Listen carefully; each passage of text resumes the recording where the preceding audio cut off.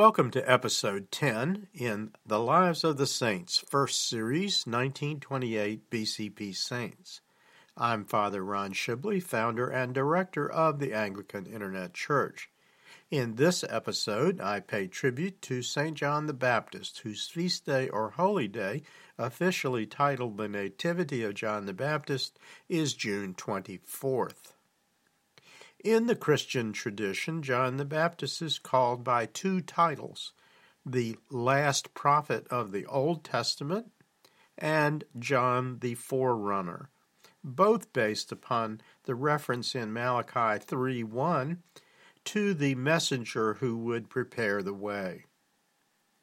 The illustration is a detail from The Harrowing of Hades, a 16th century Russian Orthodox icon of the resurrection in which John the Baptist stands in the near background at Jesus' right hand, the honored position, observing the raising of the righteous from the dead. Jesus stands upon the destroyed gates of Hades. The first title, the last prophet of the Old Testament, reflects John the Baptist as the transitional figure who represents a change from the Lord's message delivered by the prophets, of which John is the last, to the salvational message and the presence in human history of Jesus Christ, the only begotten Son of the Father. In the last prophet context, he is Elijah, based upon the Archangel Gabriel's remarks in Luke 1:17. In Jewish tradition, it was expected that Elijah would come just before the Messiah, which in Greek is Christ. All four Gospels refer to John the Baptist, but only St. Luke in Luke 1:5-25, 39-45, and 57-80 provides a nativity account. It is St. Luke's version on which the Feast of the Nativity of John the Baptist is based. As St. Luke makes clear, John the Baptist was special even before his birth. His father was Zacharias, the temple priest, who doubted the message of the Archangel Gabriel delivered in the first of St. Gabriel's three annunciations, recalled in the Gospel of St. Luke. For his disbelief, Zacharias was struck dumb in Luke 1, verse 20. The illustration is a detail from a stained glass window by Mayer of Munich from the AIC bookstore publication Paintings on Light, the Stained Glass Windows of St. Joseph's Village Chapel, available at our virtual bookstore, https://www.amazon.com/author/Ronald-E-Shibley. For more on the topic of angels and their function as messengers, see the Angels/Archangels entry on pages 10-13 in the Layman's Lexicon, also available at our virtual bookstore, which I just referenced. His mother was Elizabeth, an elderly and long barren cousin of the Blessed Virgin Mary in Luke 1:5 and 13. In this first annunciation by St. Gabriel, Zacharias learned that Elizabeth was to give birth to a son whose name was to be John, according to the account in Luke 1:5, 13, and 14, and that this son would be, quote, filled with the Holy Spirit, unquote, and would drink neither wine nor strong drink. That latter is verse 15. John the Baptist, even before his birth, plays a part in St. Luke's unique narrative of the nativity of Jesus Christ. St. Luke wrote that John the Baptist, quote, leaped, unquote, in his mother's womb at the presence of the Blessed Virgin Mary, recounted in Luke 1, verse 41. Zacharias' long silence was broken only at the naming of the child as John, which was an odd circumstance for the Jews present who knew that no one in John's father's family had ever had the name John, or Yohanan in Hebrew. The account is in Luke 1:57-66. The date of his feast day, June 24th, is derived based upon the date of Christmas, December 25th, and St. Luke's observation that, quote, 6 months, unquote, had lapsed between the first annunciation to Zacharias and the second and more famous annunciation to the Blessed Virgin, found in Luke 1:26. For a more detailed discussion of that whole encounter, see Episode 12 and Episode 13 in the AIC Bible Study Series, New Testament Gospels and Epistles, available at https://www.youtube.com/c/St. John C, or by using the episode links on the Bible study page at www.anglicaninternetchurch.net. We see him next at his birth, which was the occasion for his father Zacharias' memorable song, the Benedictus, in Luke 1:67-79, in which he prophesies that his son will be, quote, a prophet of the highest, unquote, who will, quote, give knowledge of salvation to his people by the remission of their sins, unquote, in verses 76-77. St. Luke transitions to the Jesus nativity narrative by closing with the observation that, quote, the child grew and became strong in spirit and was in the deserts till the day of his manifestation to Israel, from Luke 1, verse 80. We do not see John the Baptist again in any of the Gospels until he is a grown man in around 28 or 29 AD in Luke chapter 3, verses 1-20, in the period just before the start of Jesus' ministry in Galilee. In St. Luke's account, John the Baptist is seen as fulfilling the prophecy of both the archangel Gabriel in Luke 1:17 and of his father Zacharias, found in the Benedictus in Luke 1:67-79. In this account, the adult John demonstrates in word and deed the meaning of his second title, John the Forerunner. He is the one who would dwell in the wilderness, abstaining from spirits, dressed in prophet's clothing, in the spirit and power of Elijah, and who would turn the hearts of the fathers to the children and the disobedient to the wisdom of the just, to make ready a people prepared for the Lord, in Luke 1:17.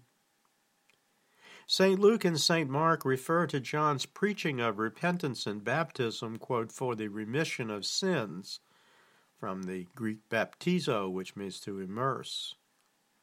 The news of his preaching in the region around the Jordan is reported in Luke 2b and 3 and Matthew 3 verse 1, but only St. Matthew quotes John directly.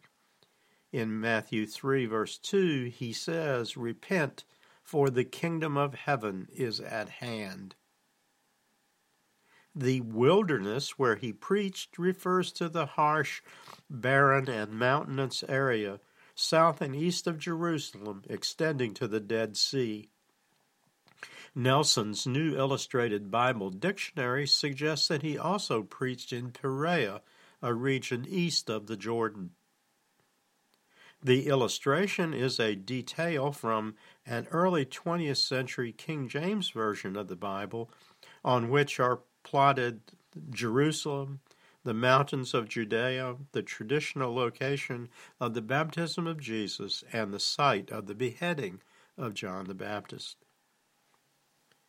Both St. Matthew and St. Mark describe his appearance in Matthew 3:4 and Mark 1:6, clothed with camel's hair, with a leather belt around his waist, and his food was locusts and wild honey. The illustration is a detail from the center panel of the first of 3 large, elaborately framed oil-on-wood altarpieces painted in the early 16th century by Matthias Grunwald for the monastery of St. Anthony in Eisenheim, France. The original is in the Musée des Unterlinden in Colmar, France. All three synoptic Gospels use quotes from Isaiah the prophet, with the longest found in Luke 3, verses 4 to 6, and with another verse repeated, spoken by Jesus in Luke 7:27. Here he is both the last prophet of the Old Testament and John the forerunner. In this quotation from Isaiah 4:3, 4, and 5, the voice of one crying in the wilderness, prepare the way of the Lord, make his path straight. Every valley shall be filled, and every mountain and hill brought low. The crooked places shall be made straight, and the rough ways made smooth, and all flesh shall see the salvation of the Lord. When we next see and hear John the Baptist, he is already in conflict with the Hebrew religious authorities, calling the Pharisees and Sadducees, those self-appointed protectors of doctrine, a, quote, brood of vipers in Matthew 3, verse 7.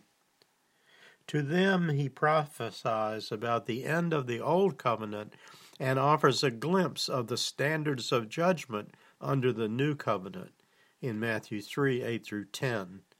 Therefore, bear fruits worthy of repentance, and do not say to yourselves, we have Abraham as our father. For I say to you that God is able to raise up children to Abraham from these stones. And even now the axe is laid to the root of the trees. Therefore every tree which does not bear good fruit is cut down and thrown into the fire. In the Eastern Church tradition, the reference to the stones from which the children of Abraham could be raised is explained as an allusion to the Gentiles and to the broader world which is to receive the new covenant. The reference to the harvesting of good fruit and the throwing of the unproductive into the fire is seen as a harbinger of one of Jesus' later themes, as explained by St. John in Revelation, judgment by fire. John the Baptist carries this theme further, again leading into later messages of Jesus in the Gospels with a powerful speech on the coming of the Messiah and the manner and form of judgment for the unrighteous. This is Matthew 3, verses 11 and 12. I indeed baptize you with water unto repentance, but he who is coming after me is mightier than I, whose sandals I am not worthy to carry. He will baptize you with the Holy Spirit and fire.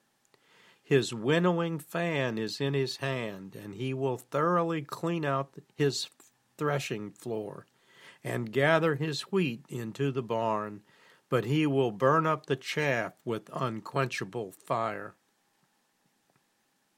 In Luke 3, verses 19 and 20, John the Baptist is imprisoned by Herod Antipas, in part owing to his fiery speech, but also to his criticism of Herod's relationship with Herodias, his brother Philip's wife.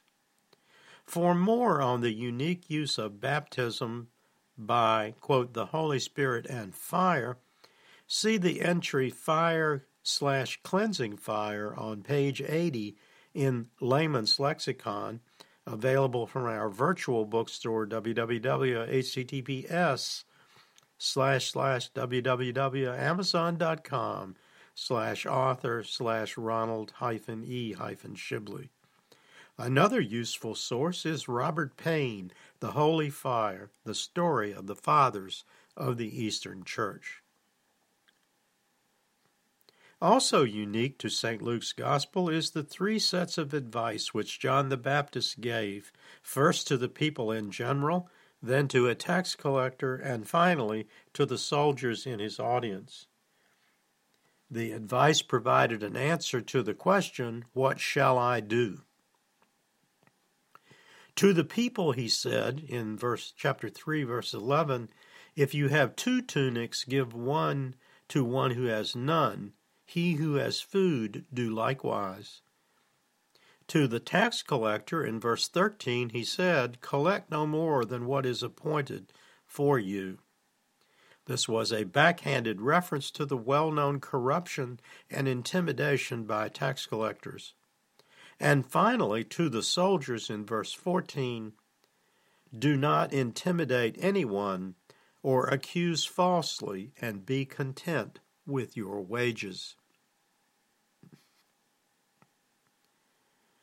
The baptism of Jesus by John the Baptist is reported in all four Gospels, but only in St. Matthew's account do we hear John's modesty demonstrated in his comment and question to Jesus in Matthew 3, verses 14 and 15. "I need to be baptized by you, and are you coming to me?" To the question, Jesus replied, "Permit it to be so now, for thus it is fitting for us to fulfill all righteousness." The illustration is the baptism of Christ, a 19th century stained glass window in the Munich style at St. Clement's Church, Jersey, in the Channel Islands. As in all depictions in the Western Church, the Holy Spirit is represented by a dove with rays and aura. The legend is, "This is the Lamb of God," in Latin, "Ecce Agnus Dei." In Eastern icons of the baptism, an image of the tree without fruit and a hatchet is included as a visual reminder that baptism is not complete unless it is followed by a change of behavior. At the time of the baptism, St. John had not previously met Jesus, nor heard him speak, or seen him heal the sick. Later, when he had heard news that Jesus had raised the widow's son from the dead, in Luke 7, verses 11 to 16, and heard rumors of there being a great prophet, these stories had spread far and wide, and John wanted to be sure. And he sent a messenger to Jesus with the question, "Are you the coming one, or do we look for another?" Modern interpreters, especially in the academic community in the Western Church, have read this as an indication of John's inner doubts, or at least his disappointment at his imprisonment, and suggesting uncertainty about Jesus' identity. Eastern Church scholars have taken a very different and more strongly spiritual-minded approach. They teach that John's question was intended to gain information and understanding, and not to question either his own ministry or that of Jesus. Another possibility is that he wished to join his followers to those of Jesus, and before doing so wanted first to hear more directly from Jesus. The illustration is a mosaic of John the Baptist at the baptism of Jesus, found at the Church of the Assumption, also known as the Church of the Dormition, on Mount Zion in Jerusalem, built between 1898 and 1910 on the site of the original 4th century church built during the reign of Constantine and destroyed by Persians in the early 7th century. Jesus' answer, telling the messengers to share with John what they had seen, including healings of the blind, the lame, the deaf, even lepers, and of the preaching of the gospel to the poor, included this praise of John the Baptist, using a quotation from Malachi 3, verse 1. "But what did you go out to see? A prophet? Yes, I say to you, more than a prophet. This is he of whom it is written, 'Behold, I send my messenger before your face, who will prepare your way before you. For I say unto you, among those born of women, there is not a greater prophet than John the Baptist.'" The two traditions of John the Baptist, John as the last prophet of the Old Testament and John as the forerunner, are best brought together in the Gospel of St. John. In his introduction in John 1, verses 1 through 5, St. John connects the God of creation with Jesus Christ, the Word, who is the divine light brought into the spiritual darkness of the world. He wrote this of John the Baptist in John 1, verses 6, 7, and 8. There was a man sent from God whose name was John. This man came for a witness, to bear witness of the light, that all through him might believe. He was not that light, but was sent to bear witness of that light. St. John relates nearly the same narrative of John the Baptist as that in the Synoptic Gospels concerning John in the image of Elijah and concerning the purpose of baptism. But he also provides this unique account of John the Baptist's testimony concerning the identity of Jesus. The first next day is the day after the encounter of John the Baptist with the Pharisees. The entire quotation is John 1, 29 to 36. The next day John saw Jesus coming toward him and said, Behold, the Lamb of God, who takes away the sin of the world. This is he of whom I said, After me comes a man who is preferred before me, for he was before me.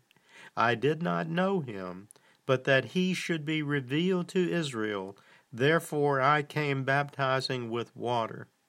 And John bore witness, saying, I saw the Spirit descending from heaven like a dove, and he remained upon him. I did not know him, but he who sent me to baptize with water said to me, Upon who you see the Spirit descending and remaining on him, this is he who baptizes with the Holy Spirit. And I have seen and testified that this is the Son of God. Again, the next day, John stood with two of his disciples, and looking at Jesus as he walked, he said, Behold, the Lamb of God. After Jesus had begun his ministry, and consequently the uproar among both Jewish and Roman authorities had increased, Herod Antipas surrendered to the pressure by Herodias, his mistress, to imprison and then behead John the Baptist, an account of which is in Matthew 14, 1-12 and Mark 6, 14-28, giving her John's head on a platter.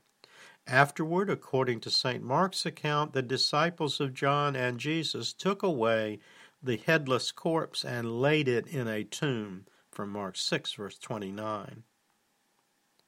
There are conflicting traditions concerning the relics of John the Baptist.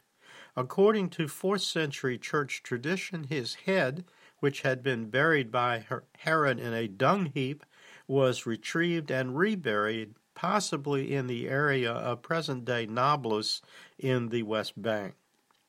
The head was lost again and was found again in the 5th century. The Roman Catholic churches claim that the head of John the Baptist is buried at the Basilica of San Silvestre in Capite in Rome, was reaffirmed officially in August 2012 AD by Pope Benedict XVI. Other traditions claim that various bones of John the Baptist have healing powers. One such set of bones is held in the United States at a museum in the Midwest. Other places around the Mediterranean Sea claim possession of relics of John the Baptist. In 2010 AD, a group of Bulgarian archaeologists claimed to have found the relics of John the Baptist in the ruins of a 5th century monastery on St. Ivan Island in Bulgaria. According to internet sources based upon reporting by the New York Times, carbon dating has indicated that these remains are from the 1st century.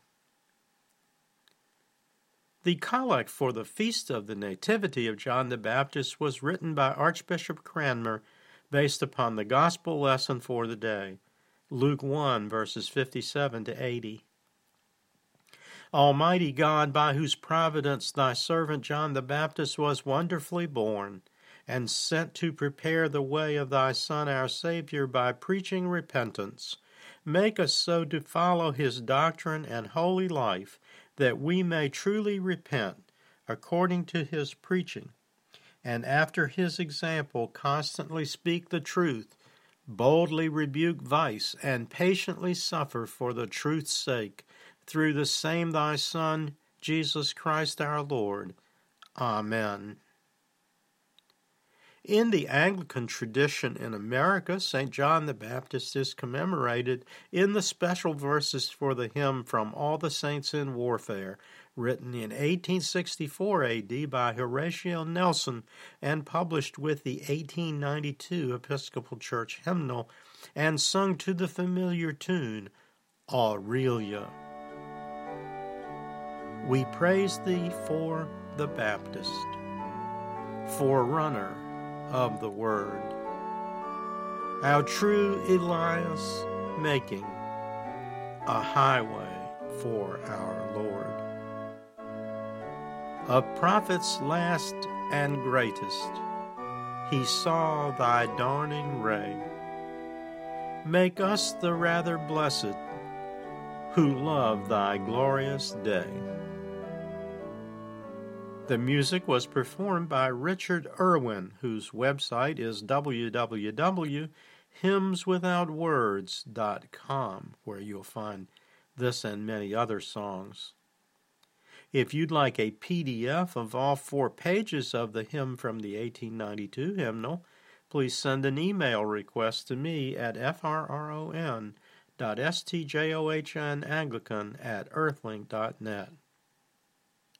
Thank you for joining me for Episode 10 in the Lives of the Saints, first series, the 1928 BCP Saints. Episodes in this series, as well as episodes in other teaching videos and seasonal videos, are or will be available on our YouTube channel, https://www.youtube.com/c/stjohnc, or a better way by using the episode links at http://www.anglicaninternetchurch.net/digital-library.html. Please be sure to use all lowercase letters. Bible study videos are linked from the Bible study page on that same site. I also invite you to visit our virtual bookstore of historical, prayer, teaching, and other publications at our special site at Amazon, https://www.amazon.com/author/Ronald-E-Shibley. Again, please use all lowercase letters and include the S in the HTTP. 100% of all book royalties are contributed to the AIC ministry. Until next time, may the Lord bless you and keep you. May the Lord make his face to shine upon you and be merciful to you. May the Lord lift up his countenance upon you and give you peace. Amen. Glory be to God for all things. Amen. This program has been a presentation of the Anglican Internet Church. We invite you to visit our website and use its resources at www.anglicaninternetchurch.net.